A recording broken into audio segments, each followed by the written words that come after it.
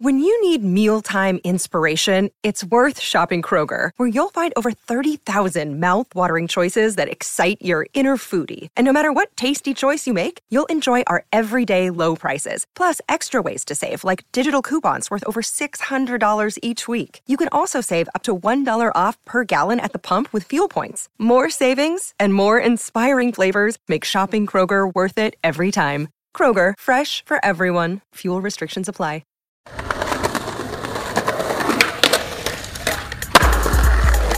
Yo, so there I was, right? Skating down Hollywood Boulevard through the stars, and I come to Raji's. I'm gonna go see what's up. When I walked into the club, I knew the place was mine. I saw a pinball machine I used to play all the time, plus a little gooey who looked so fine. So I dropped 2 claws and shined the lame lines as I stood there playing this game to death. With one eye on the flippers, the other on her breast. The headlights were burning a hole in my pants. I tell you, I fell in love with just one glance. And when I look into the eyes of a pretty face, that's when I knew that I'm falling in love with you, baby. I've been in the right place. I've been in the right place. I've been in the right place. I've been in the right place. Pull back the lever, shot the first ball, never ever losing sight of Miss Baby Doll. As she made her way up to the bar, my points on the game worn up to par. Up ball 2 went straight in the gutter. She did a pirouette that made me flutter. With a drink in one hand, her purse in the other, I dreamed about the day I'd meet her mother. Lost ball 3 with that nightmare. Woke up from the dream looking in a fair pair. But when I looked into the eyes of her pretty face, that's when I knew that. Hey, this is Orb, and you're listening to Talking Schmidt, episode 143.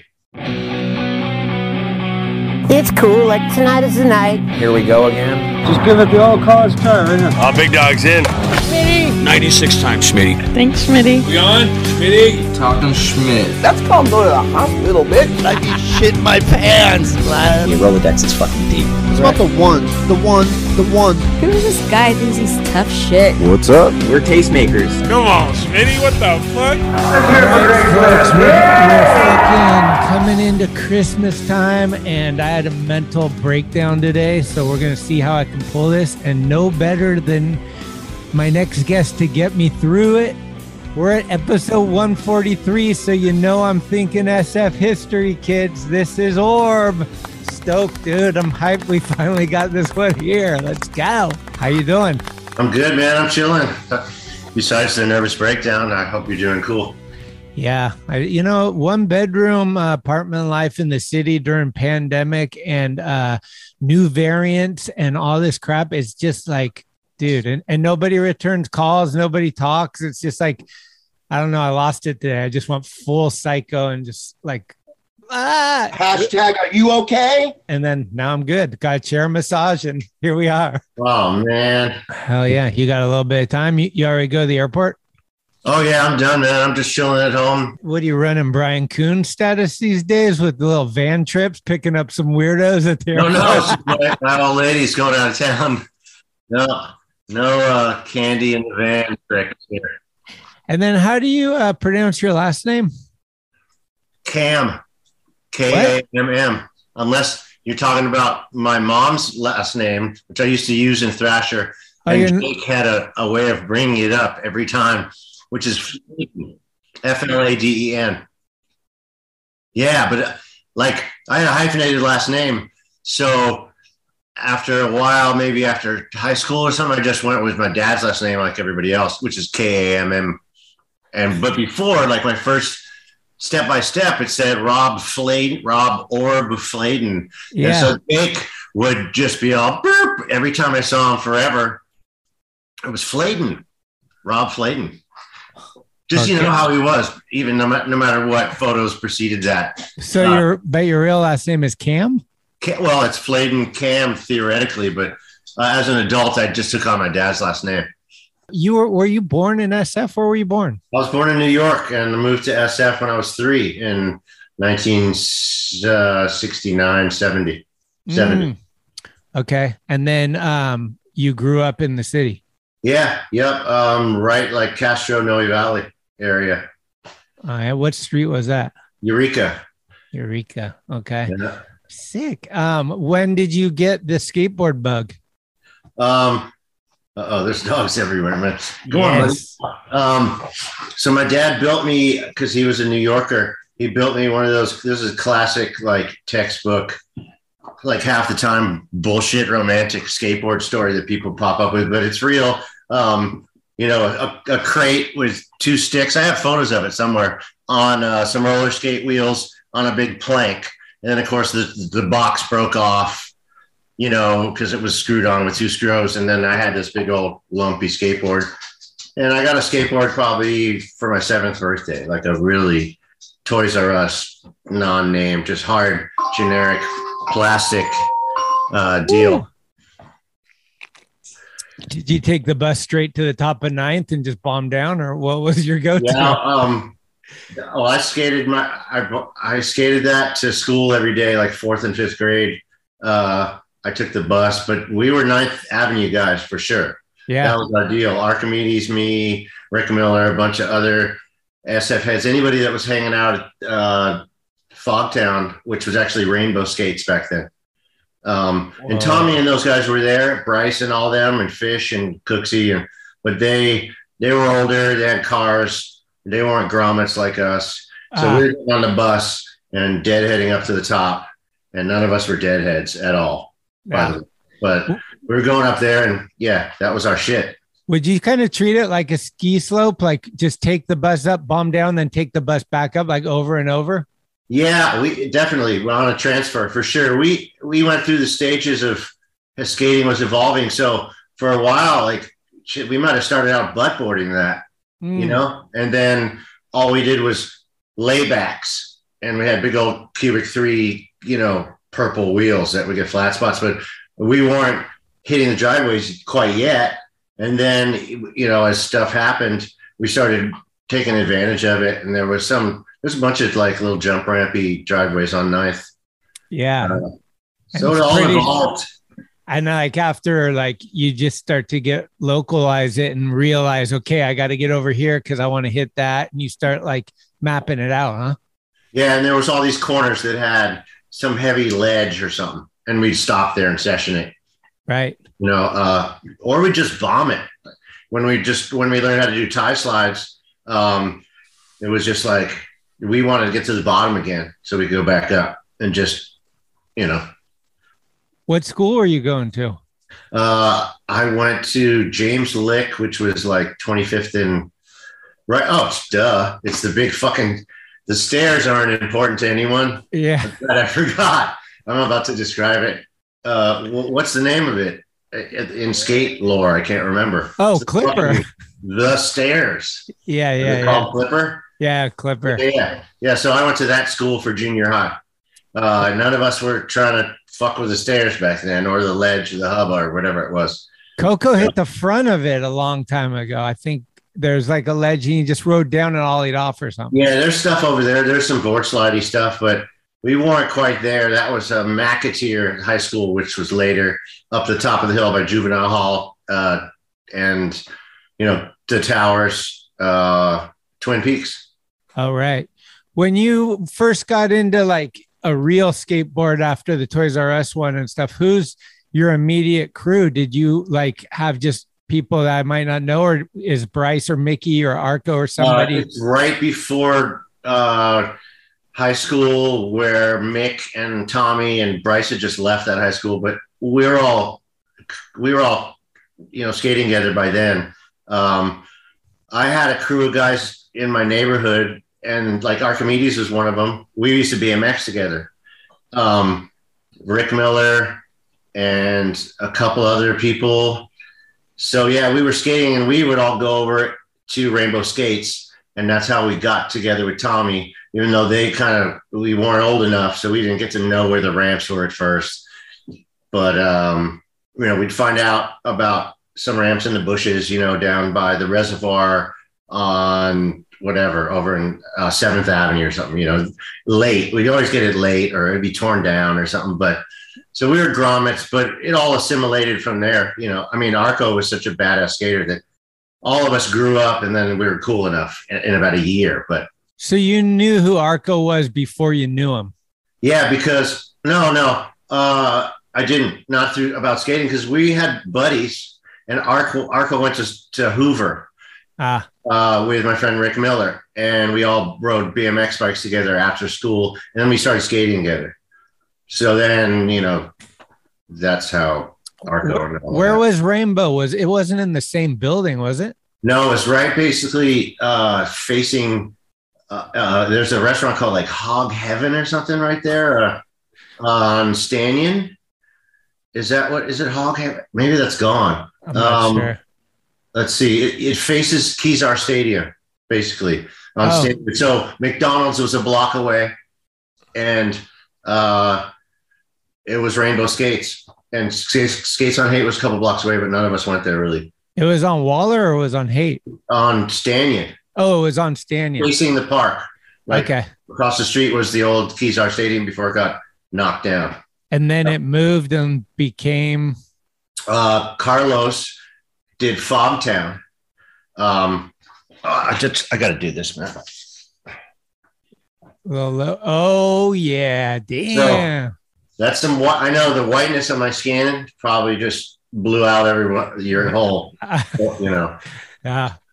cinematography trip. But yeah, he had a skate shop, a little tiny spot, and he gave me my first board, and gave Fish and all those guys were involved, and Tommy. Everybody had the Board to Death boards, and that's back out now, I guess, with the Skull and Crossbones. Yeah, and the dude Sean Fleming, he went to my school in Redwood City.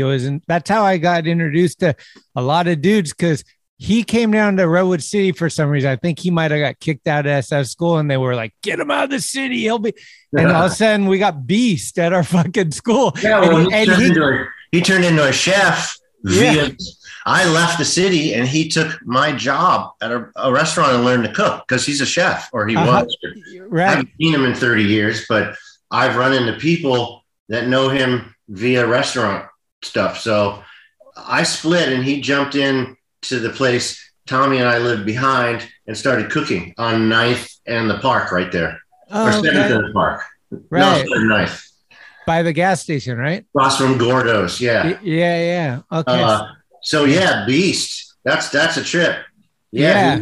He was around. He came down, and don't you're not supposed to tell anybody, but he told us about the casting ponds, and and then we're up there, and like Julian and all those dudes, like we're young, and it's like, fuck, it was so cool to be a part of the city and like see like these things that were kind of like city centric. Yeah, that's totally the kind of stuff that happened, though. That it was you were just like, you felt like it was special, but it was such a small little window right there that there you were.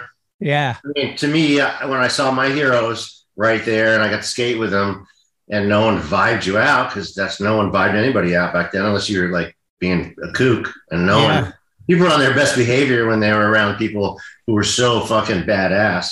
The number one rule I always learned every session, whether it be skating a mini ramp or going to EMB or anywhere in between, do not fucking look around after you make a trip. Yes, totally. Do not beam, or you are cut, my friend. Oh man, we used to heckle. I mean, people say I was sarcastic. I use that bad word. Apparently, we used to just really rough up the little grommets, because we got it too. I mean, yeah. The first time I rode into the skate park, this Rainbow Skates, Chris Cook took this helmet I had, because we were going to go to Winchester with the guy who owns Skates on Haight, and didn't happen. And he just squished it between his knees and cracked the whole thing in half and threw it back to me. And I just walked into the shop like fresh dork kid. And he's like, "Let me see your helmet." Snap. He turned out to be a friend later, of course. But we got it hard, man. Grommets got it back then. Oh yeah, first time I went in, I think it was Concrete Jungle at the time. I don't think it was Fogtown anymore, but Jake was working there, so whichever one he was working at. Yeah, Fogtown was up around the corner. Then it moved to the place where everyone knows it as, with the photo with the hitting the windshield, the skateboard in front of the shop Tommy and Jake worked at, and Ron ran it, and it was the next generation of that. Yeah, that was the spot. Yeah, I mean that was the beginning of getting vibed in the city for me. I came in and I was looking through the shirts and I think they were getting ready to close or something. And he's like, "Hey, fucker, who's going to put all that?" Like, and I'm like, dude, I'm looking through what? I was just like, I got to go. Yeah. That's classic. Yeah. I was going to say, how did you become Orb? And just a nickname like Tommy and a guy named Lil John who's passed away. It just stuck. I mean, I'm pretty sure. It's not Rob backwards like Jake used to say. Oh, in that video, that one clip. I mean, you got to let that slide, but it's bro backwards. Yeah. But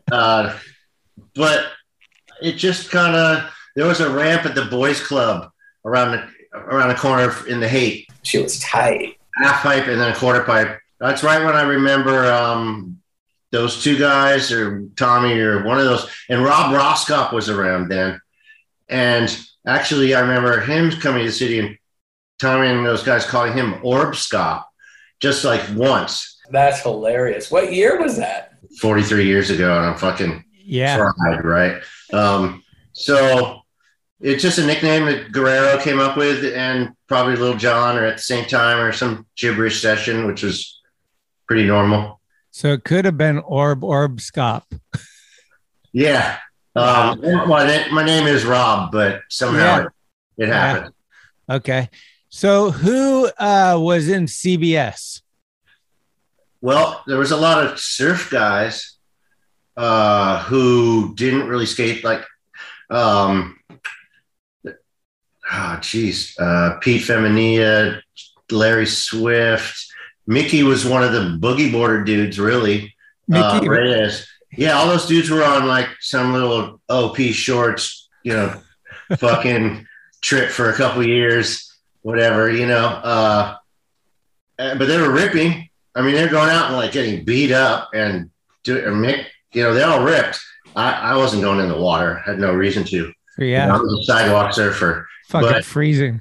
They were doing that whole trip, and there's a bunch of other dudes. I can't remember their names, but they were older, and they surfed, but they skated a little like they could skate pools and they could skate the dish and stuff. And then there was the younger guys like Mick, all the Noe Valley guys, Arco. What's up? Anybody that was around Fogtown or, this thing, it was kind of a CBS, Mike Johnson. Any old SF head that's 50 years old that you can name is probably a CBS guy. Although we used to act like, we'd roll into a party and act so exclusive, and Mick would be punching 7 people at the same time with his nose and his fist and his feet. Well, that's an exaggeration, but we acted like we were the shit and it was exclusive. But a lot of heads. And anybody who was in the skate scene kind of around, our age. Was it City Boy Shred, right? Yeah, it was City Boy Shred. And the surfer guys kind of came up with that as far as I remember. And then it went to corned beef stew. There's 80, that's Arco coming up there. Carol's Beaver Shot. Then the guys from Hawaii came over, Billy Deans and them. Oh, yeah. They came over and took it back over there and kind of, he was a CBS guy. We were brothers immediately as soon as we met. A lot, I left the city in 88 and moved to Venice. So I missed a year and a lot of the whole Thrasher revolution, which is weird because I was worried, like, I don't know a ton of stuff about the city after 88 because I was in Venice. You lived with Tommy, though, before you went to Venice or after? Yeah. So him and I moved out together. Did you live with Luke, too? He moved into the house. So that was the one in Thrasher with all the boards stacked up going up the stairs. Yeah, that's where Bryce had a slideshow, right? I went there once for a slideshow, I think. Club Manhing. It was above the Manhing market that had dust and all the best fucking chow mein you could ever get was downstairs. And there's still a Guerrero sticker above the door till this day. Oh, it was an orange flame Guerrero sticker, and all the tile is orange, so you can't really see it, but it's still there probably now. It was a year ago. Right. That's well over 30 years. That's 1986 or 7. So that was that pad. Luke lived there. Mick lived there. Danny Sargent moved into our kitchen, right from Portland or wherever he was from. It was a huge house that you could ride a bicycle around on in the living room. And there was an upstairs that Tommy had. Is this right as Tommy's blowing up, or is? Yeah. Right as he's blowing up. So you guys are this is party central, yeah? Yeah, because him and I lived down the block behind the restaurant I used to cook at that Sean Beaster took it, right? So we moved off the block to this much bigger pad that had 4 or 5 bedrooms. And yeah, it was right at the pinnacle of just, his interview and like Trans World and Thrasher probably at the same time. We're all laying there on the floor with our heads all in a circle with tape on our face. I think we were all on shrooms or something. I have no idea. KT was there. So that was a crazy party house, like ridiculous. Like just. I feel like all your names were graffitied on the wall. Yeah, Lil Jon, the guy who I mentioned earlier, who's passed away, was an artist. He wrote our names in like hit-ups. I have some like Polaroids or something in some box somewhere of that shit. That was cool. And the carpet was like 3-inch red shag, the whole place. It was a trippy house. Danny was fresh to the city and lived in the kitchen. Was Danny a pretty memorable situation? I think I was leaving like right after he'd been only for a couple months, but he was a ripper, and he was an awkward kid. I don't know. He's probably a couple of years younger. I'm 54. He's probably like 50 now or 51 or 2. He was just ripping. We would just go out the house and push, or hop on the Enjuta or whatever and go start at the top of Haight Street. We would just have somewhere to go. We'd push all the way to Embarcadero. We'd push all the way downtown. We'd go to some spot. It was always like that. And unless somebody got hurt, we would just be going. So it could have been Julian or any of those guys, like the front side rail slide photo of Julian at the school. Safeway? Oh. Yeah, down the block. I was there that day. I was there. Yeah. So at church. Yeah, on Church Street. That was just another session, of everybody just pushing around. So Sick Boys. Yeah, that too. I never saw that until 10 years ago. I didn't even, somehow I moved down south and no one sent me a video or anything as Joey McSqueeve. And I'm doing this over fucking active, like sidewalk surfing shit.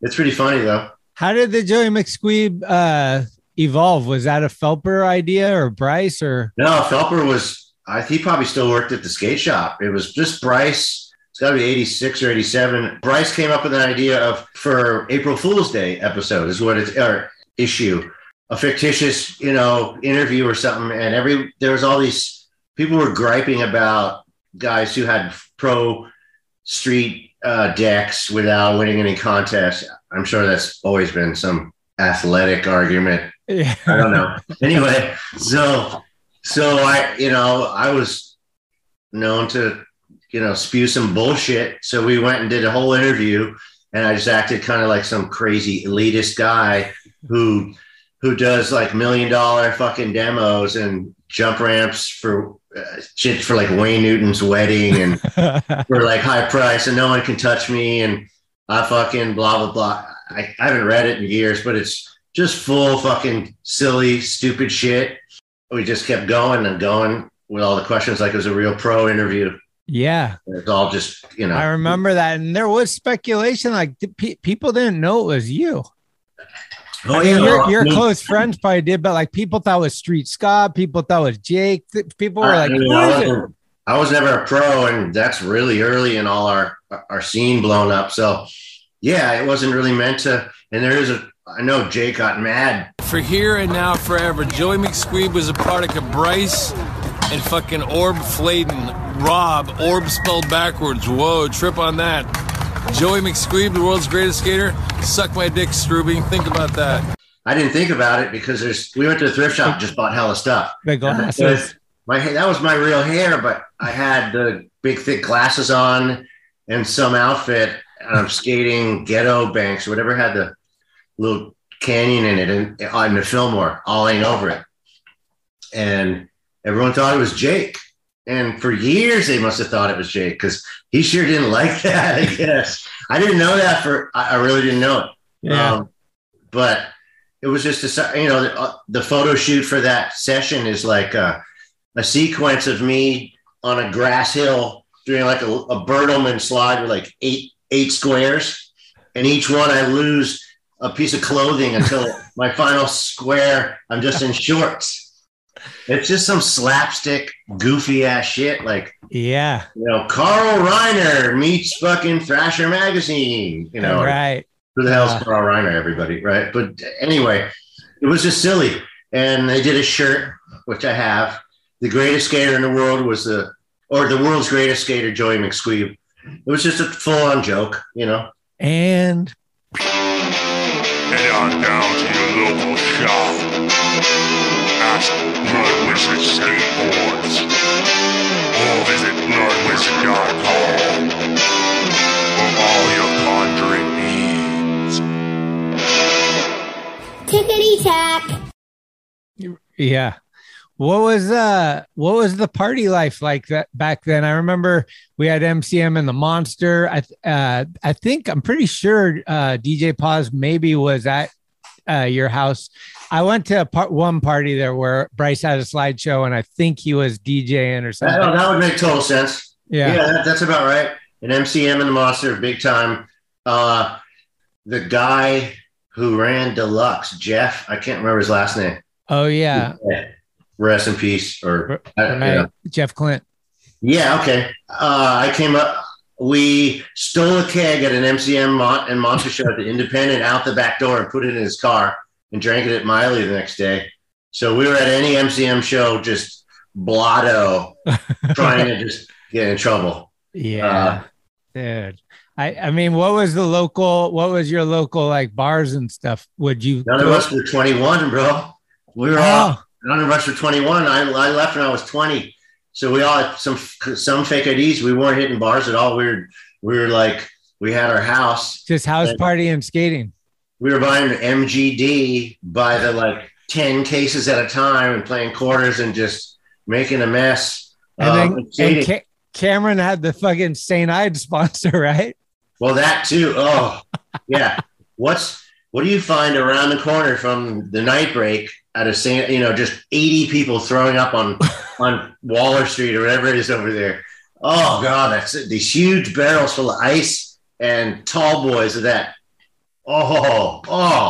Dude, they did good marketing because they fucking made that shit look like it was the coolest shit ever. And I remember just like, what is this? Is so if you let it get warm, you were in trouble. If it was cold enough, you could convince yourself. Yeah. It was worth drinking, but man. Tommy would rock those shirts and the Louis Vuitton hats and stuff. It was just like, I don't know. It seemed like everyone was just doing it. So I think the image was larger than how you were really living, obviously. Like Tommy's like, of course that was fake. That wasn't real. I couldn't afford Louis Vuitton. Yeah. I mean, yeah, for sure. That was right. At the dawn of hip hop kind of. Right. At big time. And graffiti and everything was all like kind of, yeah. Yeah, I mean, I moved down to Venice, but it was the same down there, and I was back and forth to the city constantly. So, that was an amazing time musically, and it reflected big time on all of us and the culture of there's some photo at the Animal Chin premiere with Thebo, Nodis, Tommy, me, and somebody else, and everyone's dressed like Run DMC, with fat chains and stuff. Right. It was a big influence. Mickey told me to ask you how you broke your arm and why they called you Crooked Arm. Oh, my elbow is what it broke. And it's still pretty foul to this day. It doesn't straighten out. Geez. Okay. The best version would be I'm skating HP ramp all day. Like a great day skating, drinking beer the whole day, but sweating it out. And then we leave and I hop in somebody's car and we decide to stop at the Dish right up the hill.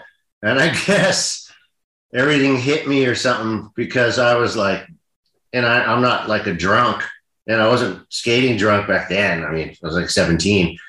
I just went like, and I wrecked my elbow, and it didn't pop out of the skin, but it popped out.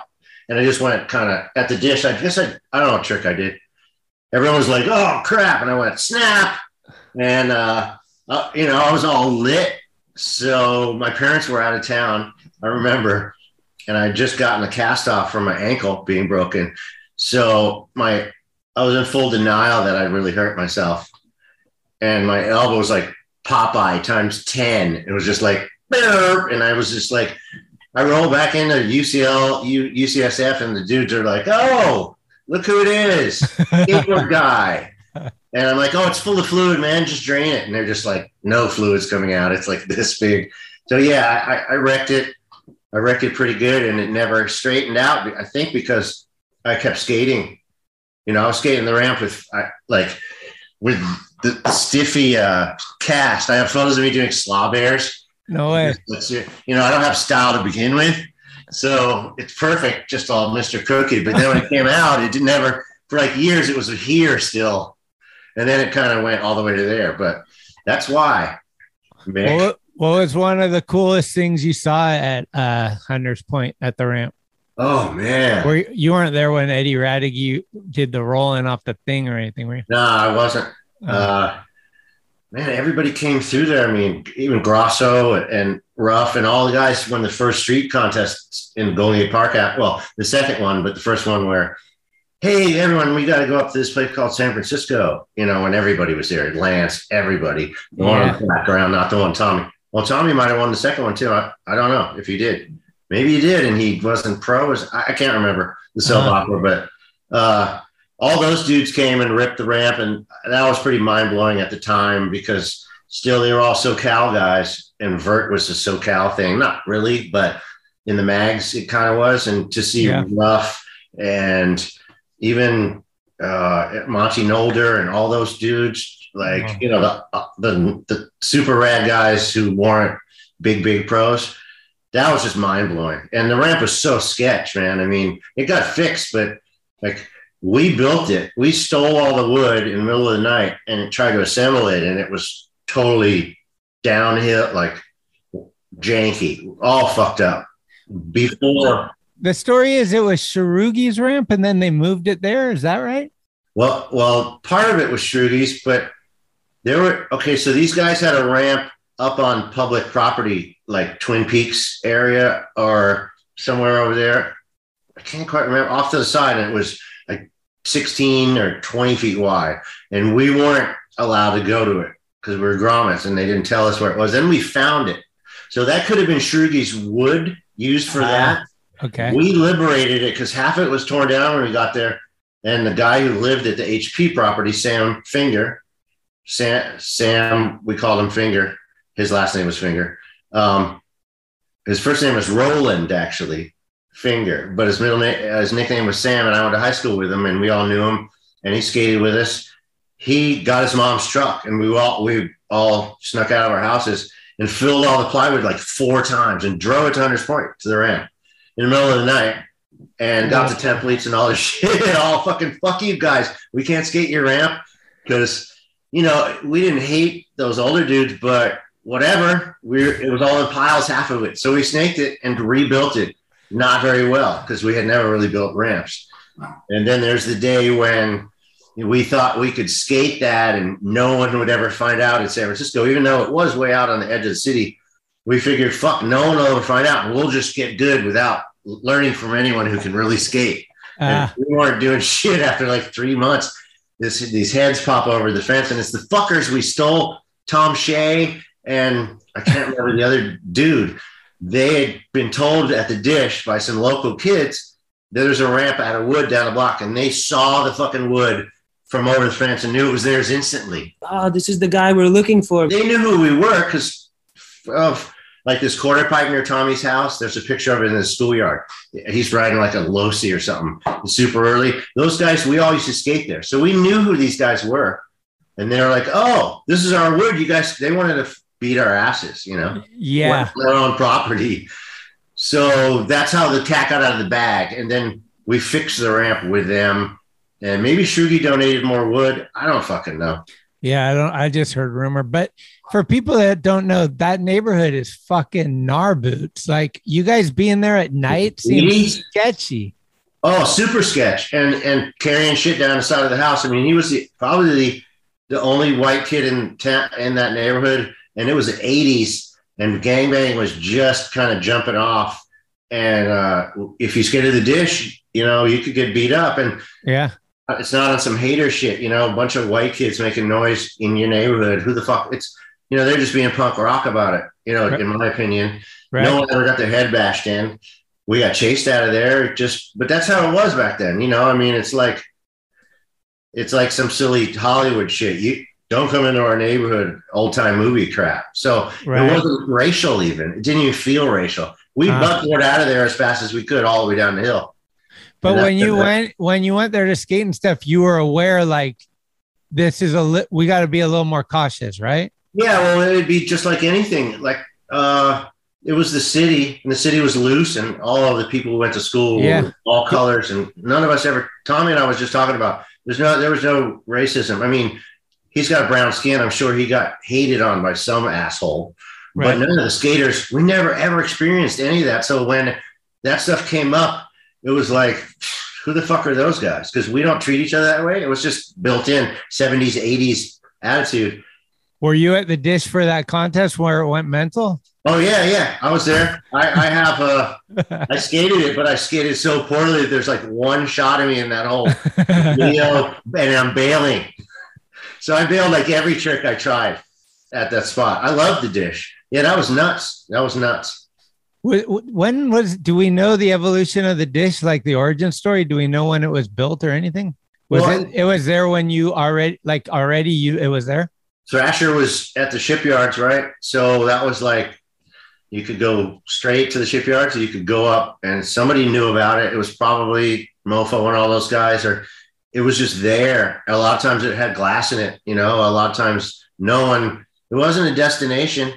You know, we would go down to Barcadero and gravitate towards that naturally, just because it had that silly thing on it that was really unskateable. Yeah. In your head, you're like, there's a picture of Fausto. Yeah. Like, doing something years ago, because when you see that, you're just like, okay, it's too small. I'm going to smash my head in. Yeah. It's for the person that's like a foot tall. Right. But you're like, I have to skate this place. So that's why we were all in the Barcadero to begin with. Right. We were doing stupid hand plants out the sides of those. Like 10,000 times a day.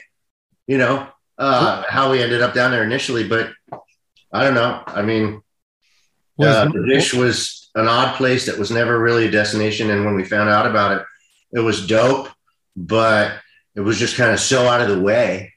We never had a reason to go there, really. Were you doing a lot of Miley? Yeah, Miley was our skate park, and it didn't have the bars yet or anything. Barbecue?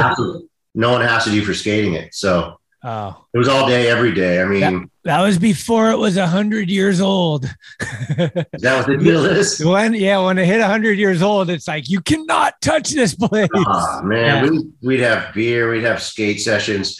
You could grind the inner edge of the square top of that thing. You know, Tommy's cover of Thrasher at Miley. That's the sweet spot. We were there. It was just, let's go to Miley. Mm-hmm. Where are we going to skate today? Yeah. You know, a lot of those guys were at the beach skating or smurfing or surfing or boogie boarding. They would come right up. So we'd have 30 people there. Right. That was the best thing that ever happened. Miley was great. What's the origin of the number 43? Okay. I'm going to try.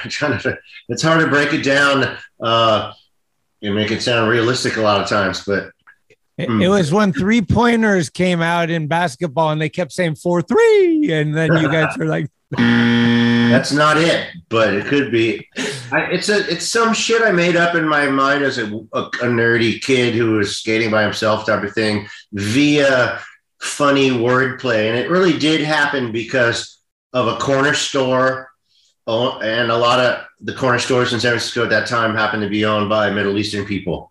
You know, like 10 years later, it was Korean. It was just an evolution of economic, whatever. If you came to this country, I went to school with all their kids. So a lot of those guys skated. So my corner stores were all owned by Middle Eastern guys who had accents, thick accents. And I came up with a conspiracy theory that, a can of soda was 40 cents back then, but at a lot of their stores, it was a little more. It was 3 cents more. Like if you called them on it, they'd say it's tax or something, and we were like 10 or 11. So why would we be busting balls about 3 cents on a Hawaiian punch, Yeah. So, but the guys would say it and it would roll off the tongue and they'd go 43 cents, right? So whatever, initially that's what went into my head and it went on repeat. And I guess via Tommy and everybody, the scene, I regurgitated that enough with my,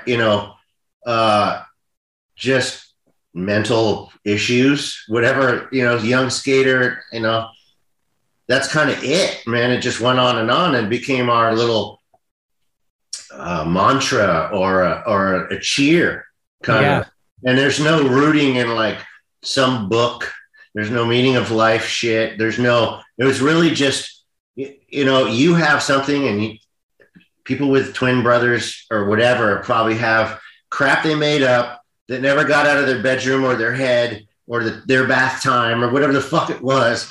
And they never repeated it enough for all their friends to pick it up and make it into something. And then, it went absolutely nuts. So the origin is just a silly saying and put on repeat. And then, I named a trick after it.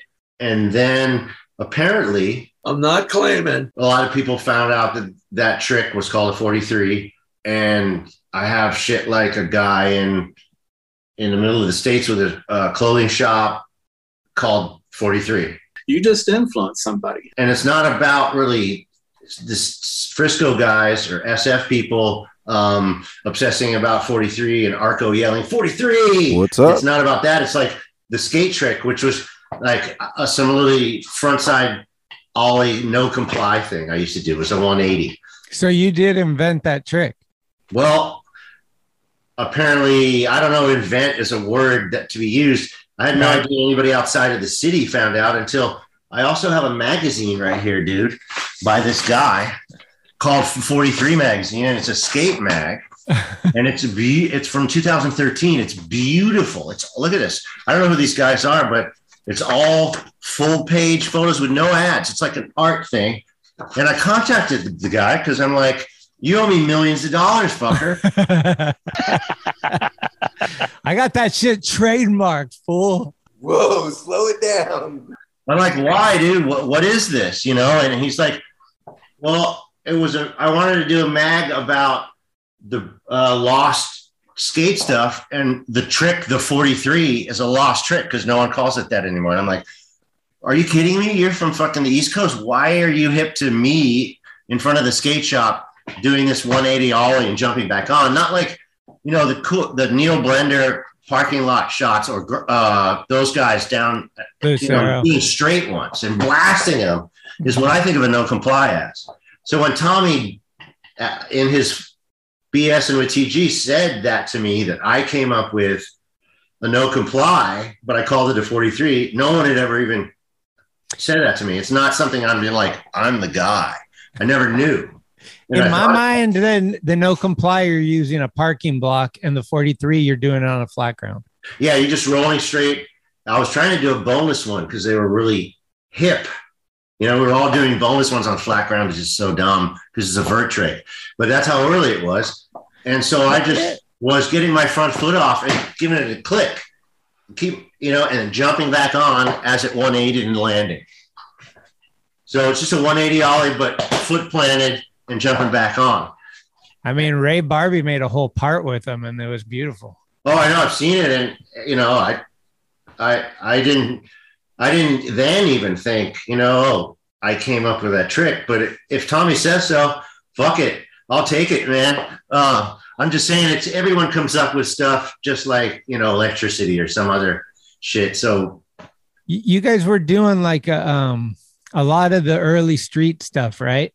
And what were your thoughts back then in the moment when Street Plants come out? Are you heckling Mike V and these dudes, or are you like, I need to, Thiebaud is doing it too, I know, but. Right. So that's like, I never did one in my life, probably because, it might have had to have been an eggplant because I had my crooked arm, right? Okay. But it just, I'm 6 feet tall, man. I never even thought about it. So Mike V, I get on Venture, and I guess Mike V did too. We go to the airport with Fausto and a couple other people to pick him up for the first time he's ever been in the city. And they're just like, he's the Street Plant kid. And yeah, Thiebaud was killing those things. Yeah. I always laid on couches and hotel beds and try to do shit like that anyway, because it just, you want to, right? Who doesn't want to do an invert, Yeah. So I do them in swimming pool. It's kind of cool to do it on the street if it looks like it is, an Andract on this flat street. Right. It didn't really fit into like slamming around a street course, but we weren't really talking too much shit because it was kind of hard. But when Valley lands, Fausto made him do one like at the airport. No way. Like immediately. How rad. Do one of those.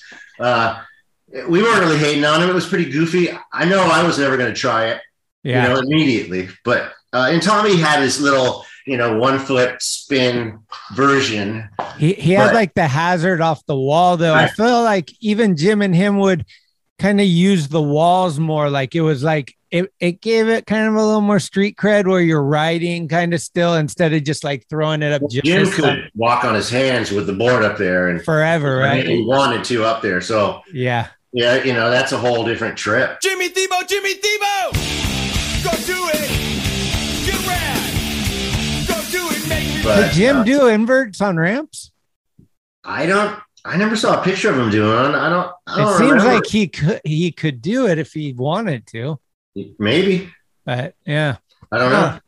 Okay, so then that turns into a whole phenomena where people are like, I was at the airport and I'm at gate 43 and my waitress had 43 salads or just whatever, right? And you're like, well, I mean, how much of this is okay, that's cool. You got a lucky number. Yeah. And it's kind of real because you still feel like you're in a little club, even though it's skateboarding. It's still thank you skateboarding. It's like there's not that many real skaters in the world still. Right. There are a zillion of them, old fuckers like me and youngsters, but still, I always felt like it was a club. So I never was like, oh God, but seeing like DC Shoes, they were big on 43 or something, right? Or their race cars. I don't know. I saw it all over the place. I saw shirts and everything.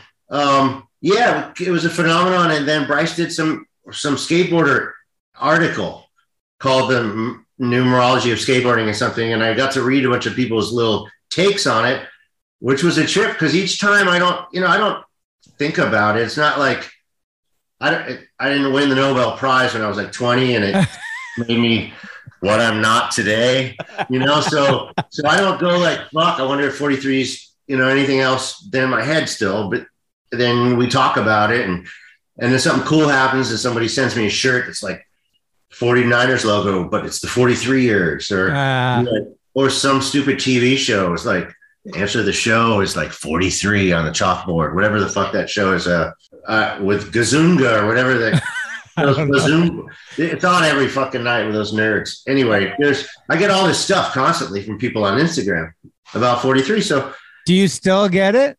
Oh, constantly. I mean, that magazine trip is in the last 6 months. Oh, and wow. I get tidbits and odd things and, speeches about the guys who designed pyramids and then just so my old homies like fucking Bryce or somebody will send me, like you said, waitress number 43 or whatever. Yeah. And it's odd and it is what it is. I mean, I didn't invent a number. I don't know how I brought it to skateboarding, but it's just it's interesting, Well, speaking of 43, obviously Studio 43 was a sick fucking hub for however long it existed. what do you remember about that? Like, what Well, were you? I was already in LA and Venice by then, but I skated it on when I came back up several times. Okay.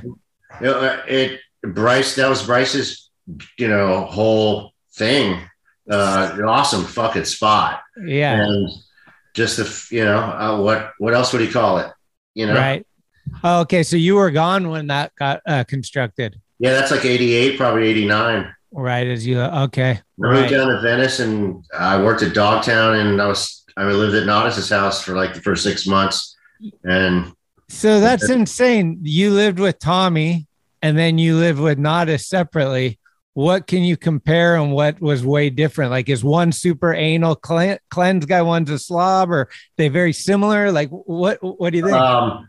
Okay, so Tommy and I moved out of our parents' house at the same time before the Manhattan nightclub apartment from hell down the block. And then, so we lived together for a while.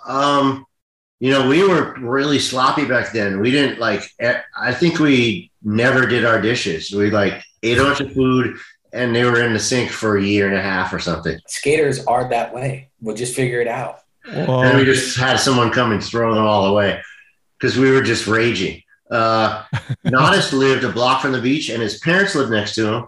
And he was like, earth, dude. I mean, natural progressions. He's not a hippie at all, but I'm saying his house was just bohemian, if you want, loose, not sloppy. And I was a guest, and it was a little spot, so I was on the floor for a while until he hooked me up with a buddy who had a place down in Venice. He was in Santa Monica, but you could see the water from Nodis's front porch.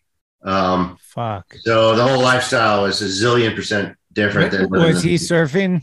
Oh yeah, definitely. Yeah. Like the first couple of days I was there, we skated down to where Chip and all those guys still had a shop and they were shaping boards, and Nodis had those airbrushed SMA boards. Santa Cruz stuff yet, because it was like 88, early 88. So when NHS started distributing them. Yeah, so I just was having to be friends with the right two crews, and back then at a skate contest it would be us, Mickey, all of us, Tommy, and then the Dogtown boys, and maybe Nodis. I mean, really, who else was just a street skater back then? A few random guys, but so it was easy for me to plug right in down there. And Jim Fausto just, got me a shipping job at Dogtown, which was Jim and me. Right before Dogtown moved to the city. Okay. That little period, which you probably know of. Yeah. That's probably 89 or something. Right. So who are your dudes? Who's like, I mean, I know who your dudes are, but who are you stoked on? Who's somebody like, oh shit, I'm kind of a fan of this guy. Like were you a fan of Nodis, or you were just too good of friends? Nodis was up there. Nodis was at our house in the city constantly. Right. Anytime he had to be in the city for the mag or any contest or anything. So he was family already. Right. It was just, we were all too young to trip out, I mean, did you trip out on Hosoi or Lance or any of those guys? No, because it was too early. I mean, Hosoi was amazing and ripping vert stuff, but they were still young enough, so Olsen or Bear or Alva or Jay Adams still were mind blowers to be around skating. Would you have some in person with Jay Adams? Yeah, one time at the boardwalk we skated around a bunch of times because everybody was there, just a million people. Block, Tim Jackson, everybody, Oster, everybody, because that was where you went all the time. But I did skate one pool with Jay in Santa Monica, Little Kidney. Dave Hackett was there too. Woo. And I already knew him a little bit. But Jay, he wasn't my bro. We weren't on Team Pain together. But he was cool as fuck all day. And he pushed me to go over to the light in the pool. And it was just bullshit, just a skate session in some backyard that we weren't supposed to be in. So one little same thing with Alva. Just because I was in LA and, you know, somebody said, hey, we're at Gonzalez Pool. Another thing you see in magazines all your life. And you're just like, holy shit. And then, you know, Alva's there skating and you take a couple runs and try not to fall and then sit the fuck down. Okay. You know, but that's just some little fan out shit, you know, just from living in LA. Right. The only person we ever tripped on was Gons when I met him in the city, because he was just fucking doing kickflip 50-50s to benches and we were 2 years behind him. Right. So we didn't fan out on Nodis or anything. But when I met that knucklehead, I was just like, okay, I mean, it might as well be Rodney or something, you know, like otherworldly. Not to say he's otherworldly, but he was just doing shit that was like, we weren't even there. We weren't going there. So when he split, we were just like, God, that kid was annoying. But did you see him fucking like, yeah, you know, I'm going up and with all my muster, I'm hauling up onto a bench and then coming down like with almost no motion. You just saw back truck and down. I'm like, you little bastard, where did that come from? I better stop skating. This is ridiculous. Right. Gons, but everybody else was, so, you know, they were all cool. Gons was a nerd, you know, so Nodis and everybody else that we were around were just, they were family immediately. Okay. You know? Did you get any, like, since you lived with Nodis and then you lived with Tommy, in either of those situations, did you get to be a part of like some like bigger than life moment because of those guys? Like, where's that? Animal Chin. Right. My part of Animal Chin is just because Tommy and I were old friends and roommates. And yeah, how did that come up? How did that whole thing come up? That's before him and I were just living together, and he had just, you know, wherever that falls in his sponsorship with Powell and having a model, you know he had a model out already big time. So they were coming to town to film. And you guys lived together already. Yeah. And so I don't know what I don't know how they threw it together. Yeah, I guess he had a part in mind.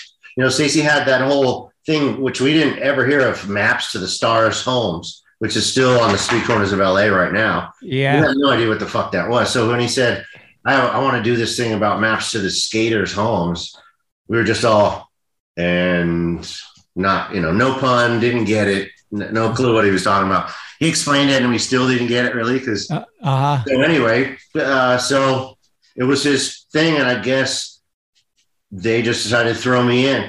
And so we made it all up on the spot. Was it ad lib or was there like some? It was total ad lib. He told me, he goes, yeah, I have this inflatable map.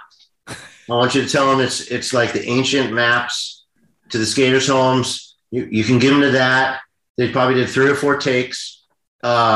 I came up with the homes thing because I'm a word nerd, and I just was like beyond nervous. And like, okay, you want to nerd out? It's fucking Stacey Peralta, and I never met him before.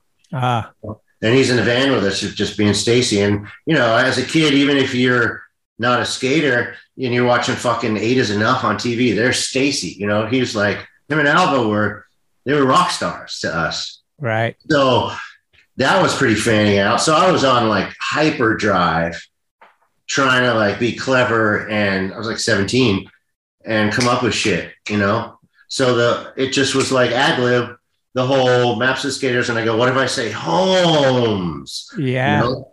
And whatever. And the rest, I just blurted out kind of, you know, the names of the people and all that stuff. It's my business and all of it. Yeah, all that, like little things I was just trying to like fill and not, you know, no aspirations of being an actor. Right. I was just on bullshit mode. And I recently, 5 years ago, saw the outtakes. And, you know, obviously the stuff that didn't make it was just me literally on, you know, bipolar overdrive or whatever, some kid trip, you know, all this silly shit coming out of my mouth. So it was just a kind of a bam bam situation. And it was real quick. Maps to the skaters' homes. Maps to the skaters' homes. Maps to the skaters' homes. Hey, brother. What are you guys doing? I thought, Mike, how's it going? Mark. Hey, man. I can can I help you guys with some information on ramps, streets, ditches, curbs? You know, I've got it all here, really. Well, it's my business, and I love it. This is the greatest. That's why we came to you. Was the production like anticipated, or was it pretty quick? Like as far as like you knew they were coming up to film the whole Animal Chin. Yeah. Like did Tommy come home one day and be like, "Hey, they're coming up tomorrow," or was it like weeks? Stacy and his dude, and Stacy being in Hollywood, and I guess even then making the switch to film, or in his mind, management or whatever his deal was, because he wasn't a pro skater anymore. He must have just, he had connections. I don't know what it was. The dude he brought with him, super rad dude. Pat Darren was like the guy who filmed it or was in charge of all. They had it planned out. They probably had shit drawn out in squares or whatever film school teaches you or whatever. Yeah, storyboard. Yeah, I mean, so it wasn't militant.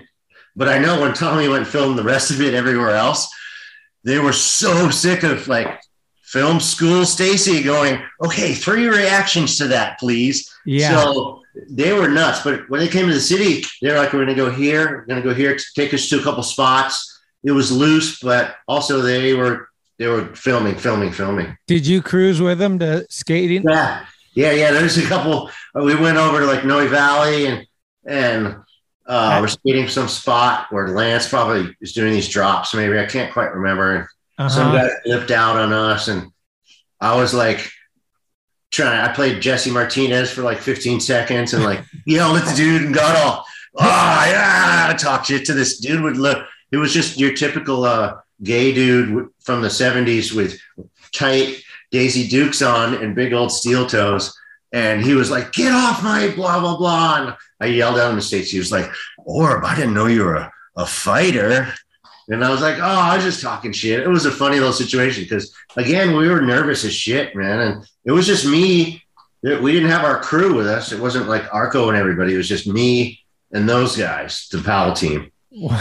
And had you met Cab and Lance and those guys before, or was this the first time? Not Lance. Cab was a NorCal guy, so a little bit, but he was still pretty legendary because of his vert, We were all street skaters. Tommy could skate vert. Well, none of us skated. We skated ramps. We could do airs, but we didn't go to skate parks. Right. We didn't grow up trying to be a vert skater and then skating the street naturally. Yeah. We were just that one step below, vert generation, even though we went to a few skate parks. So I knew Cab a little bit, but pretty much not. Those guys were just like magazine guys, especially Tony. And Mike McGill. Yeah. Mike McGill was like, he wasn't like 10 years older than us, but when he walks up at the Animal Chin, when I'm under the bridge, it's odd. He's all in Florida, like cut off yellow Jimmy Z stuff. And it's funny as hell. We were gassing on that for a long time. Super cool guys. Yeah. I mean, nobody had attitude back then about anything. Right.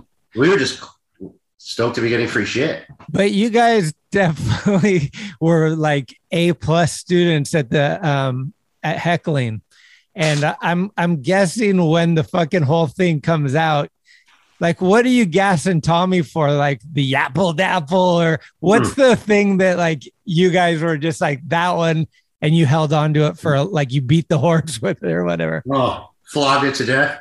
The Yapple Dapple thing. Yapple Dapple. Bunsen over the Johnson was ours. Well, we were close friends, so we'd bust him up on like actual mistakes. Like when he comes up, they all skate up, and I'm on Maps of Skaters on. He's like, "Well, we'll go as far as take it as far. We'll try and we'll do whatever it takes." Just all that stuff where it's so corn dog that the part where they're like in Hawaii or whatever and they're playing the drums and Tony Hawk looks baked out of his mind. They're like, he had staph infection from wallows. Oh, and he was just done. And they're eating. They're like, they're just laughing. Oh man, I asked Tommy. I was like, "You still get shit for that?" And he's like, "Dude, what do you think?" Well, of course I do. Check this out. I DJ'd recently at a Animal Chin showing at the Balboa Theater in San Francisco. Oh. And Tommy showed up, and I guess he answered questions. I split early, but they showed it. And the whole thing was, I was out there spinning, in the lobby and send maps to the skaters' homes or something like that. And it was basically people who were too young to know who him and I were with their kids. So we're just like, slap in the face. It was hilarious. So him and I go in for a minute and watch the movie. And it's literally people who are so detached from the skate world. It was like being in a focus group for some toothpaste or something, you know? And we're just like behind the screen, looking at these people look at us. Wow. And then he sees that moment, the Hawaii moment coming. He goes, all right, we got to go out to the lobby. We get up and scurry out. I'm like, that one's too painful. And like, because I don't want to see myself either. It's funny. Yeah. I mean, he's gotten heckled. That was just, that was the defense mechanism or whatever that I had and all those guys. We talked shit constantly. We yelled, we disrupted. I mean, we weren't, hurting people or violent. The new version of us would be like some unpleasant people, really. Yeah. But back then we were just so liberated via skating, seriously, that we felt just empowered to just be loud as hell. And we had people behind us all the time, or maybe it was just Mick, but either way, we knew we were okay from getting our asses kicked, because we go to Sacramento to a skate contest and just take everybody's girlfriend, at least for that night or the contest night, literally just wreck everyone, hate on the blockhead guys, and didn't really know them, but, they were trying to do their own scene, I guess. I think they're from Sacto. Yeah. They had the 34 in their ads, like R43. There was no real brawl there or hating thing going on, but we'd go into Sacto and like win 1st through 14th at the contest, and at night we'd wreck someone's house, just break stuff, and not like rock stars, but it would just end up there because we were souped up on beer. Mickey was the enforcer, right? Yeah, Mick. Who wins in a fight in that era? Mickey Reyes versus Jesse Martinez. I want to see that in 1990. In 89, in 19, what? 88, 89. Woo! Yeah, nobody, they're both dead, I think. It'd be a gnarly one. Yeah. Jesse's going to be madder, so he may just win. Oh, okay. Mickey might punch harder, but Jesse will be madder. Okay. But those guys, they just kiss and hug if they ever saw each other, I'm sure. Right. I mean, I landed in Venice and there was Jesse, fresh off of Powell. So that was a whole different trip. All those heroes were down there, right on the boardwalk every day. And anybody you can think of from the olden days in LA was still down there, still skating. And then, true or false, your cat is on the bottom of Natis's board. Yeah, his mini model. That's funny as hell. He has a Polaroid still. I had a kitten named Shawarma. Hell yeah! And it modeled for the little one, the mini Natis playing with some yarn, I think it is. Okay. He took photos of it. I forgot about that. That's a freak. Wow. And then you started. That was when you're a chef at World Industries too. Yeah. So Natis did the 101 thing. Right. I left Natis's house and went on my way to Venice, and I guess Rocco pulled up not too far after that and had his fucking exile to Natis's floor, where he did his manifesto or whatever the hell, because when he left, he started his whole world, that whole thing happened. So Natis started 101. Rocco had this warehouse, and he filled it with like a wolf oven and all this dope stuff. And I was working in kitchens at the time in Santa Monica. That was my trip then. And he just was like, big brother, I'm starting this magazine. We want you to cook lunch every day. So here's the credit card, the Rocco credit card. And Natis had just gotten there with the 101 trip. And JT from Alva John Thomas. Yep. He was the graphics dude along with, is it Cliver? Yeah, Sean Cliver. And another dude who I can never remember, Mark, the super long hair. Oh, McKee. Shout out. All those dudes were there, and I don't know if they were new to the skate scene or what. It was south of Venice. It was in El Segundo. So I felt like they were coming up from San Diego. I don't know those guys' life stories. They were super cool. So I pulled in there and started going to like expensive fucking supermarkets every day and doing meals for those cats. And Big Brother's right there, the first issue, and all the way through. So those guys are there. I'm cooking for them and whoever else is around. And there's Wee Man. Whoa, slow it down. All these cats that I don't really know because they're the new, you know, and Day One. Are you seeing Day One? Is that when they had the manual pads in there and they were just filming all day to get whatever? That might have been a little later, but it's right. It's that building and that whole evolution, I guess, that Knucklehead Rocco created. Wow. That was amazing. So I'm cooking for those guys, and Big Brother's a super sketchy, raunch, Carney, rad skate mag, right? Yeah. And all those dudes who I didn't know were there too. Whoever, you know, super famous Jeff. Like, I don't know. Yeah. I mean, he's like did all those other movies now. Yeah. And they were nuts though, man. Rocco had balls. You know, he's like flying that weird kid in who became like their spokes guy, and he ran around doing it with a fake ID, and he wrote all these rad articles. And, just they were doing cool rad, like it's kind of like how I felt Fausto was right at when the mag came out, because no one could even like, what is it? It's a Thrasher skateboard magazine, you know. So we're gonna go nuts because we're writing our own shit here.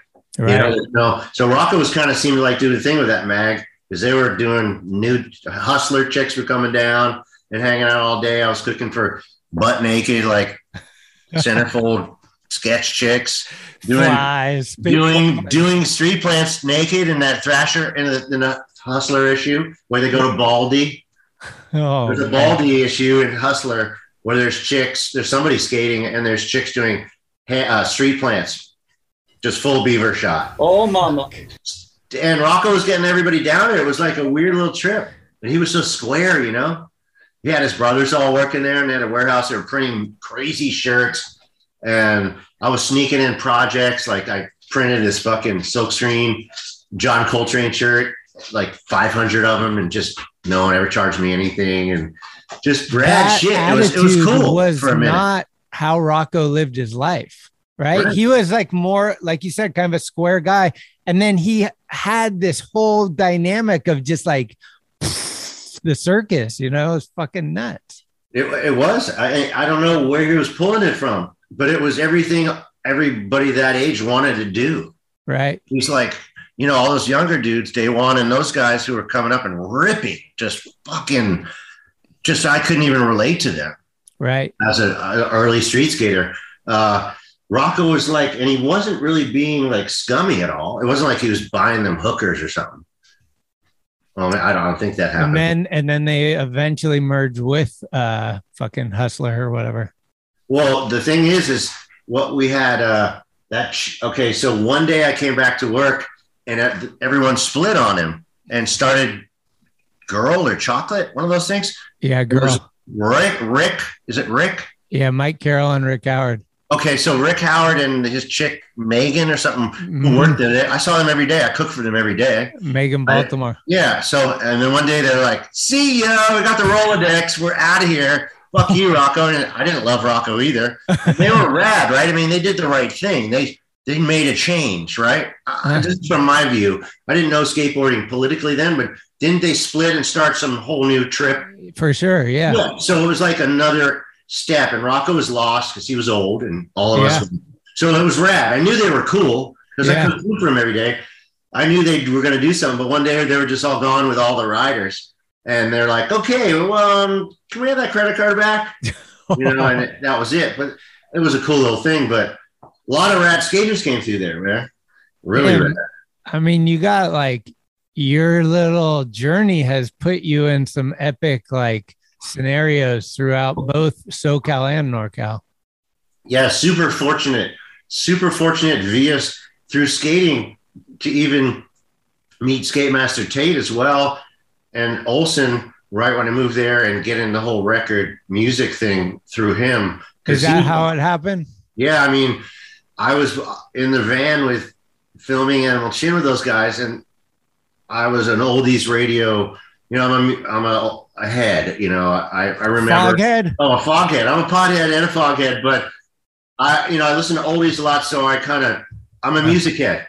So we're in the car with Stacy and his film crew, and the oldie station's on, and I'm just calling shots on shit. You know, we're playing a game with Beware, who started Thunder Trucks, I think. Yeah. Skate Rock or something. So he's in there, and he's older, and he works for Thrasher, and he has a record company, and I'm burning this guy on like KYA oldies. Like, that's the foundations. You know, Billy Gilmer and the Fireballs. Stupid shit, because I listened to while I had a paper route. So anyway, the word gets to Skate Master Tate, and when I moved to LA, and he wants to meet me, not like he's famous. He was just another skater, but him and I hit it off. And so I started hanging out with him in Hollywood and DJing and buying records and meeting that whole other aspect through him and skating. And was that during Skate TV or? It was right. Yeah, it was totally. It was right. Yeah, we were driving out to that fucking pool all the time and style of the week doing that. Yeah, I mean, I had done some sketchy art film for like friends of Olsen's, where like they showed my ass or something, but I was actually skating in it. At some point I whipped out my ass cheek for her in the back of the plane. But it was some like art film BS, right? Taters almost got me the job as the dork on Skate TV, but they asked me if I'd done anything else. And I'm like, yeah, I was in some art film. It wasn't risky at all. And they're like, oh, I'm sorry. It's just too risky. Your buttocks was shown. That's just a little stupid tidbit, but Skate TV was rad, man. It was super cool. I watch it every week. Stoked. He's dead. Rest in peace, Taters. Yeah. But he was hugely influential and always about skating, man.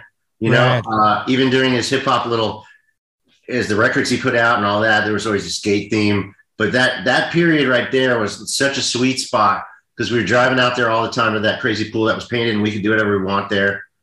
And it was rad. It was just rad. It was super cool. That was mainstream, right? That was like NBC or something. Right? It was Nickelodeon, dude. Oh, Nickelodeon. Okay. Yeah, which is pretty mainstream. Damn.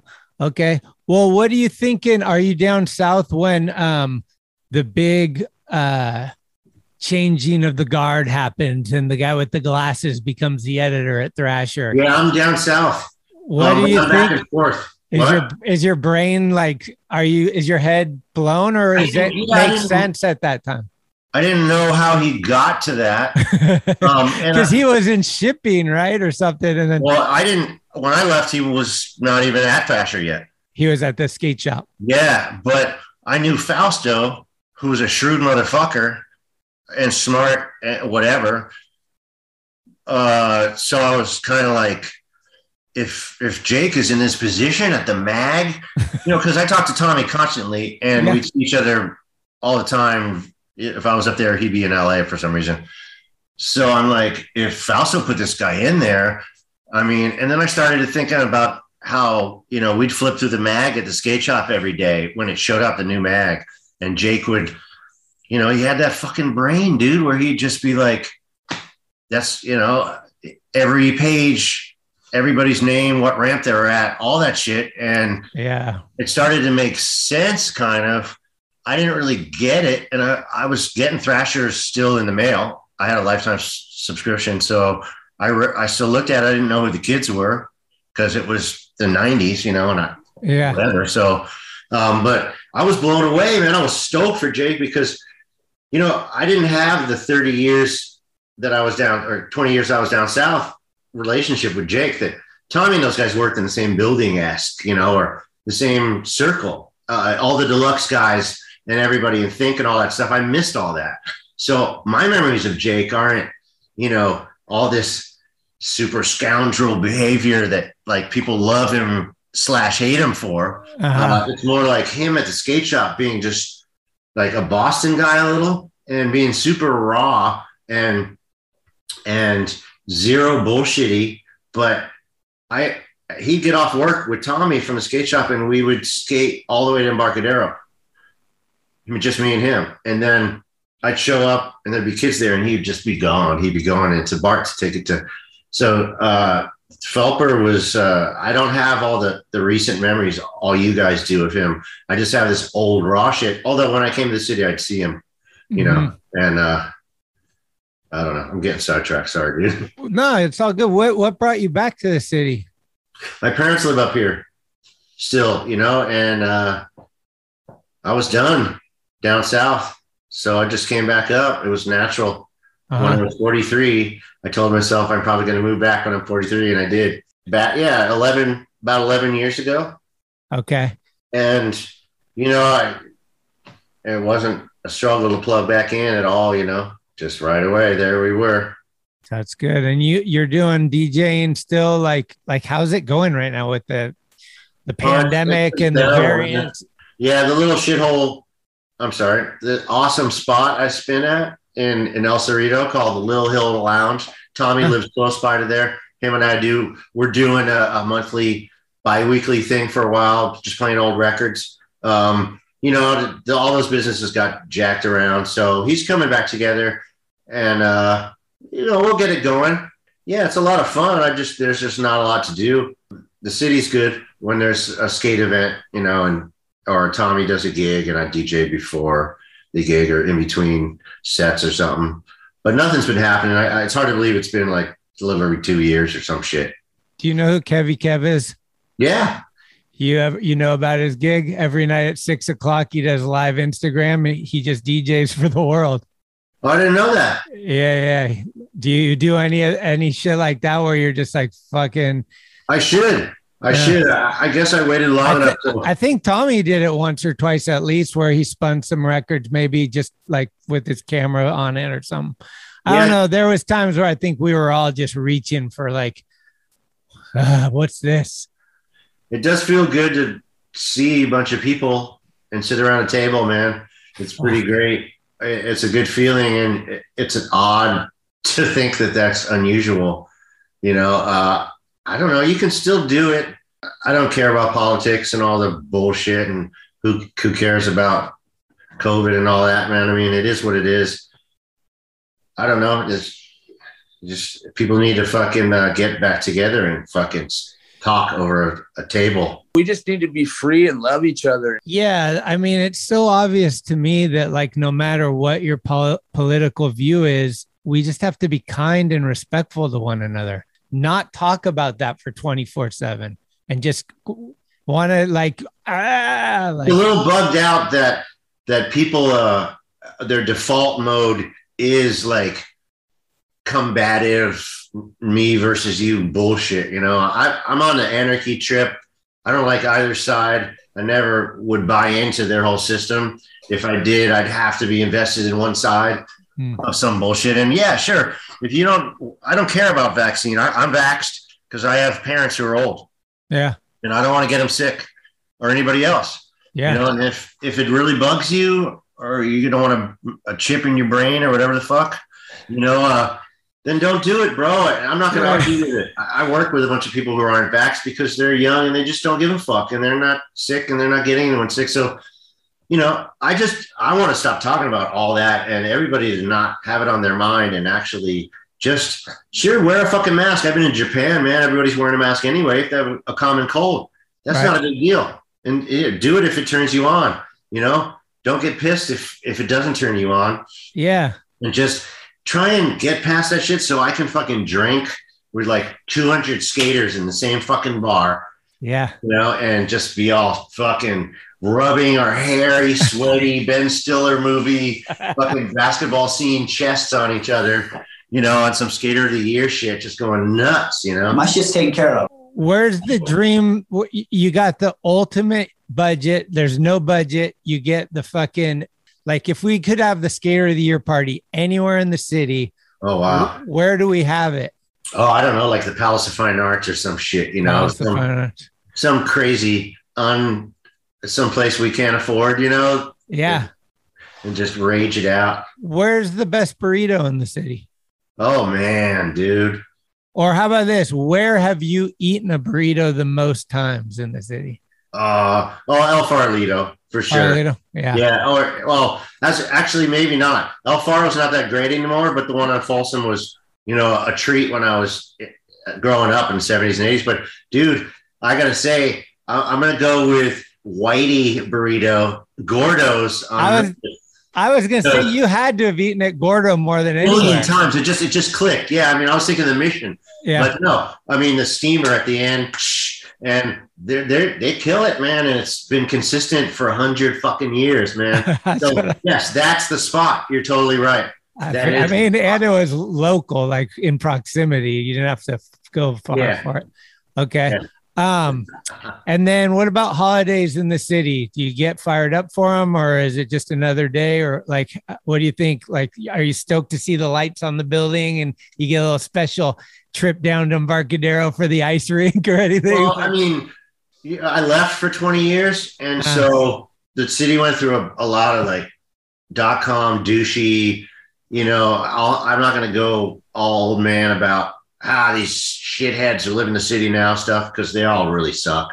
But and the techies and all that. So I saw the city do a bunch of shit. So all I could really love was my little group of friends and the buildings and the architecture and the spots, So yeah, I will fucking take the bus all the way downtown and walk from Embarcadero as far as my old ass can go, maybe to the Broadway Tunnel, or go all the way to Jackson, or even all the way to like Masonic or something, all through all those places, all by myself with a couple joints in my pocket, and think of the places I can stop, at the top of like DeViz, and look at it, Alcatraz, all that at the top of Lion Street. That's what that's fine with me. That's what the city is. And then, go meet my friends who we all know. But, the city's still the city as long as nobody fucking bothers you. Yeah. As long as nobody gives you any advice while you're walking by their house or anything. But, I don't know. I'm getting corny. No, it's one of the things I think we all deal with as, we've lived here for a long time and we've seen it go through a lot of changes, but we still love it. Hopefully we're going to get through it and then we'll be back to business. It's evolution, and the older you get, the more you want to complain about why it's not the way it used to be. So it's just like watching Archie Bunker or some old sitcom, man. And you're going, I'm not becoming that. Oh God, yes I am. So dude, it's just whatever. If you can keep finding a place to drink where you're around the people you like, instead of being annoyed by some dude with a iPhone glasses on or something, or just anybody with the wrong music. I mean, I hate everything. I'm old. So if you can hang out with people that are okay, and thank God we got the skate community in the city, man, because I mean, that'll never betray you. Right.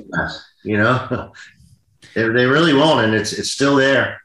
It's amazing, but it's still there. Is there, if you look back in the history, is there one moment you remember as like something you saw on a skateboard that you were there for that was like the most insane? Like, what the fuck? God, early stuff like demos at Moscone Center on a ramp with no flat bottom. That's just like 3 feet of vert. The one with no deck, didn't Camden or something? Somebody went over the fucking and that kind of stuff was like, well, that made me knew that I just didn't have the balls for a lot of stuff. Like I could ollie, I could do stuff that people didn't want to try on the street, but I knew there was different skaters in different leagues when I saw that kind of shit, And then Gons came and ruined Embarcadero by fucking jumping over that shit, Oh yeah. Were you you weren't there, were you? No, I was there then, but I just wasn't there that day.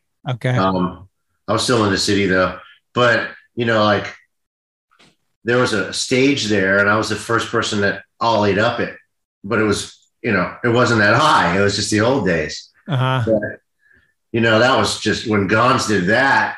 That was like something we were just too scared to do, man. he had that effortlessly, like, I'll just fly over this and land there and bounce off of there. And, you know, we'd seen that line before too, but there was no way. It was a joke, you know? Wow. So that was a mind blower. Yeah. I'm thinking the first time, like, you saw somebody actually do a wall ride and you had maybe seen a picture of it or something, but you see it in real life and you're like, holy shit. Well, wall rides were right on our watch. So, because you had the bank to walls too in the avenues, right? Where that was how you could learn them. Well, on Corbett Street, which I had a paper route, Corbett is above the Castro, kind of in the Haight. That was a run we used to do. There was a bunch of fences that had, I think both Tommy and I and maybe Mick have photos that Luke probably took of us way up on the wall, but that's off like a street run going ba-blam up to it. Flat wall stuff, none of us were really doing that. Nodis came to the city and was slamming up the wall, you know, that kind of stuff. And then we just started doing it, all of us, you know, as soon as we saw it. So we didn't feel like we learned it. We just felt like, you know, we're all doing this right now type of thing. So wall rides were just there. And the hand railing thing was a separator.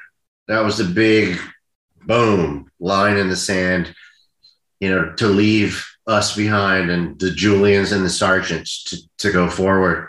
Right. You know, I tried a couple hand railings, but there's no way I was going to do it. Mm-hmm. Later on, Nodis and I did one at the Santa Monica Mall, but it wasn't like an ollie to the middle of a hand railing like the modern ones. It was a long metal one where you ollied up on it and just slid and slid and slid and dropped off. But the theory was, you know, when you first look at it, you're just like, how am I going to get up on that high ass hand railing? You don't think you ollie out to the middle of it and start, you know? So back then it was just, you know, sketch as hell, man. Yeah. Super sketch. Fuck. Can you believe 40 years of Thrasher? Yeah, that's completely mind blowing, man. Like, no magazines exist and Thrasher's thicker than it's ever been. Yeah, that is nuts. It's nuts. You know, just to bring Phelps up one more time, he, you know, who knows if you ever knew if he disliked you deeply or, you know, I don't know. But he put me in the 25th anniversary Thrasher amongst Tommy and Hosoi and those guys in a little corner of a page. You know, I had no clout, no sponsor, at Oakland Tech doing the most disgusting, styleless Japaner off a jump ramp. But the fucking guy, you know, I thanked him for it at the Skater of the Year party back then. And that's when I knew, you know, I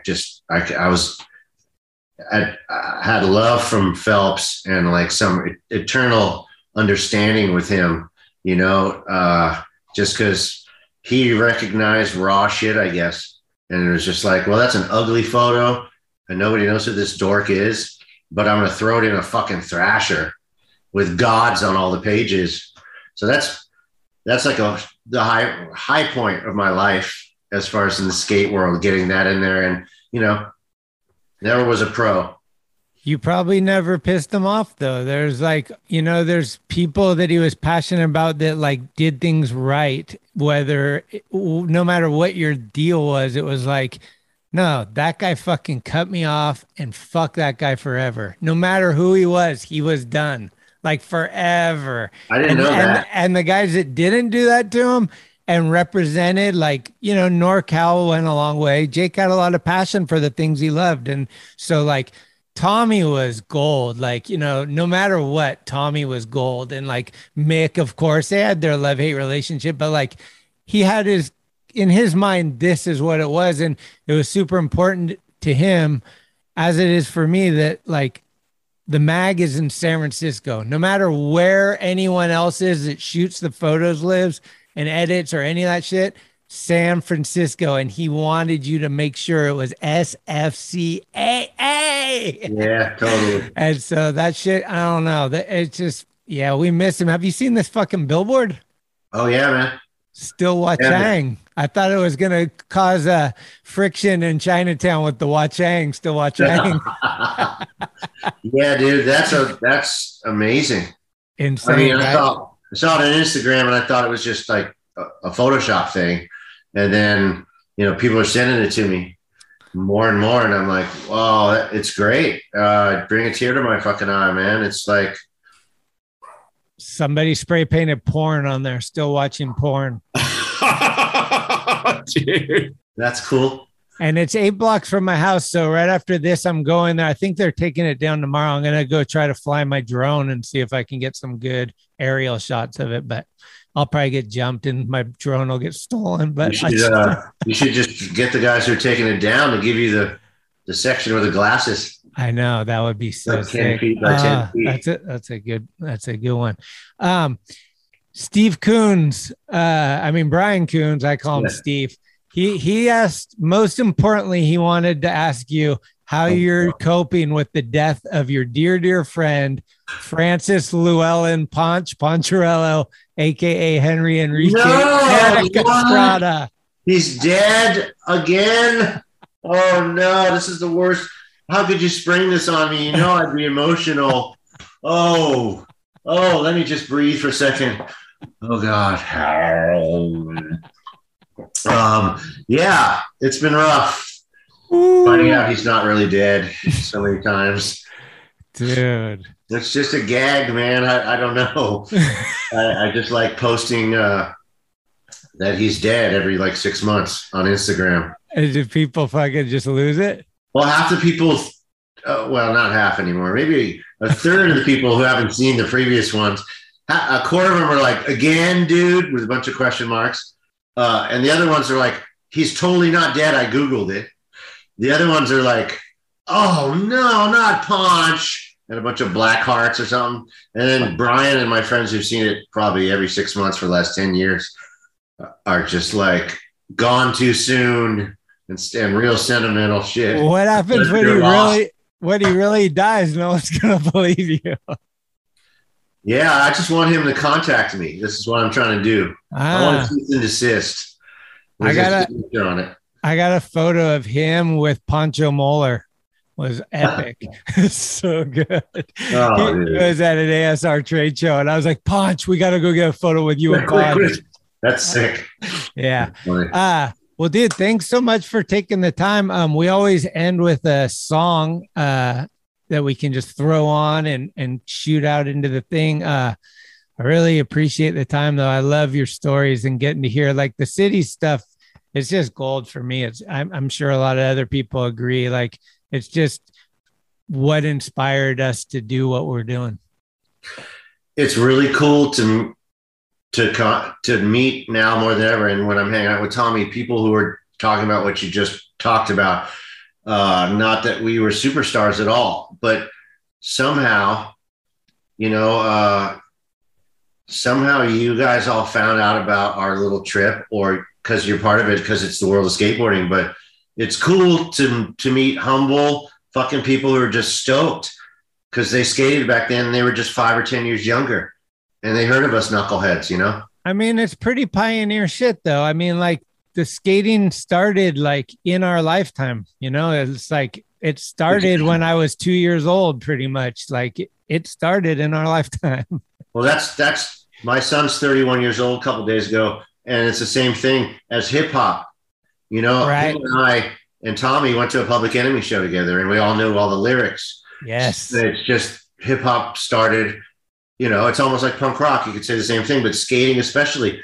It's a small fucking world, the skate world, still. And how is it possible that anyone my age in my 50s matters at all in the scope of things? I mean, big time pros, people like Gons and Tommy and all those guys who were in the mags and won lots of contests and had models. People remember them, but little shitheads like me and other people who were just part of it, people still, it's amazing how tight and how reminiscent our world is. It's so cool, man. It's so cool. Yeah. And we're from a city that's 7 square miles. So it's it is family. You put a small town and you put skateboarding, which especially back then, didn't have a lot of it. If you saw them, you were like, that's one of us. Yeah. Oh, no doubt. That was it. What's the best show you've ever been to? Musically? Yeah. Wow. Okay. Jeez, dude. Cow Palace 88, fucking Metallica before anyone knew they were. Well, some small ones and some big ones, but our super rad one was there was a Day on the Green with Iron Maiden, the Scorpions, Loverboy, and Foreigner, which were totally lame to us. But while Iron Maiden and the Scorps were in town, they did another gig with Girls School, which was like a Motorhead type band that was all chicks. Right. And that was just insane. And the braddest part was Bon Jovi were on their first tour, and they were the very opening gig. And they got through like 2.5 minutes of their first song before they were just barraged with bottles and had to leave the stage. None of us had ever heard of them. But where was that at? Probably at the Coliseum in Oakland. That was an amazing gig just because I was like 17 or something, or 16, or even earlier, 14 or 15. And, we had a bottle of tequila. It was just, early rock experience. But I saw a lot of gigs in LA that were incredibly amazing in tiny little spots. Motorhead and a lot of really cool blues stuff. And it's just too much. I worked at a lot of live venues, so I saw stuff constantly. Well, as a fan of the oldies, if you could go back in time, what would be your front row? Who's on stage? Oh, geez. Yeah, I'd probably go to a James Brown show when Bootsy was on bass in like 69 or something, when everyone had just stopped processing. If you could bring anybody back to CBS that moved to Portland and their name's Bryce or Mickey, who would it be? Both of those guys. Yeah, totally. It's awesome to see those cats. It's kind of amazing to think how long ago it was and how tight everybody still is. It's amazing.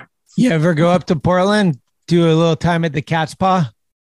I haven't, man. My son lives there, and I haven't been up to hang out. I'm ready to do a little DJ tour, probably and spin at Mix Bar and some other spots up there.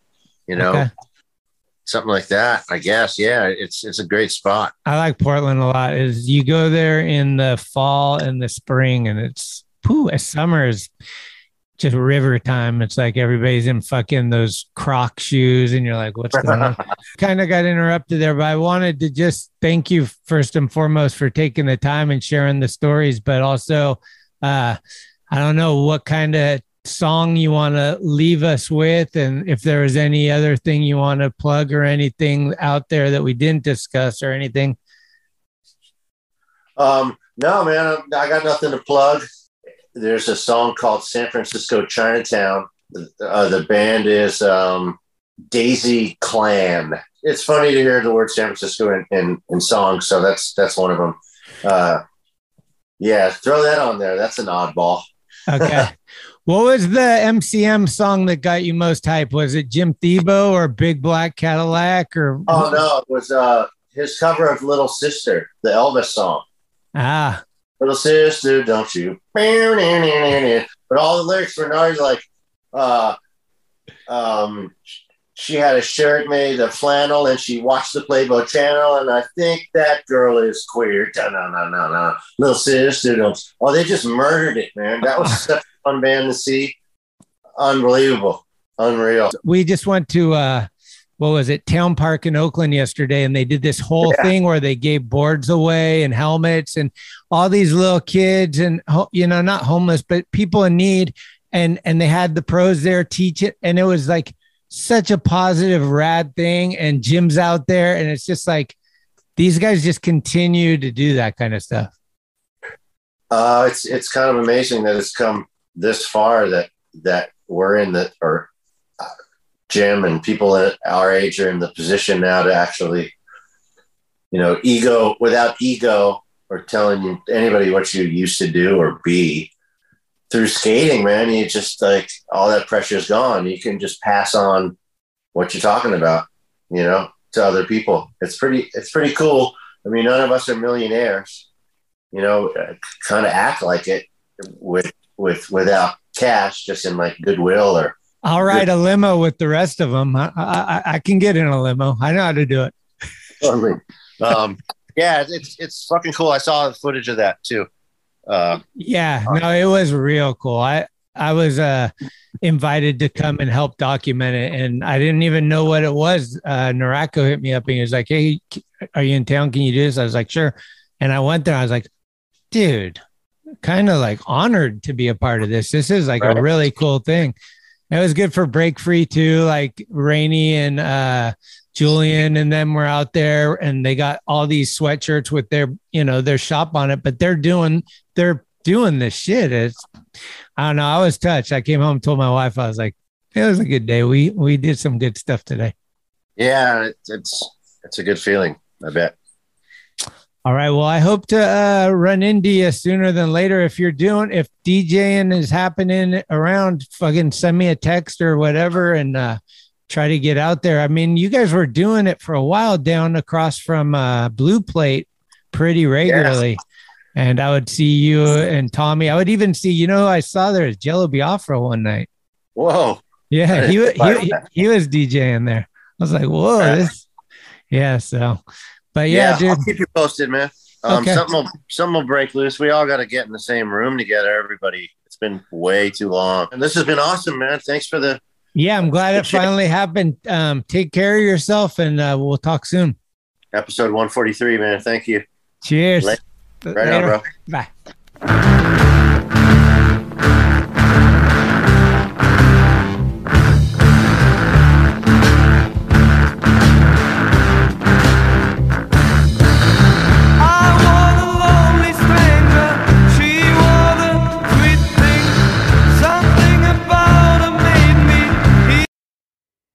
Thank you for listening to another episode of Talking Schmidt. You can subscribe to the show on iTunes, Anchor, Spotify, or anywhere you get your podcasts. When you subscribe, you'll get notifications every Tuesday of new episodes the minute they become available. Also, please leave reviews and a 5-star rating. It's the best way to help the show grow. All of the episodes will always remain free, but if you would like to help support the show, you can do so at TalkingSchmidt.com, where you can pick up some merchandise like t-shirts, beanies, hats, and stickers. The website has an entire archive of all of the episodes, with extra photos and videos. Email us with any suggestions, comments, or ways that the show may have improved your life at TalkingSchmidt@gmail.com. All interviews are conducted, edited, and produced by Schmitty. The intro music is Mary's Cross by the band Nature. A very special shout-out goes to the executive director, Cheryl Camisa. This is Talking Schmidt, where the Rolodex is deep, but the conversation is deeper.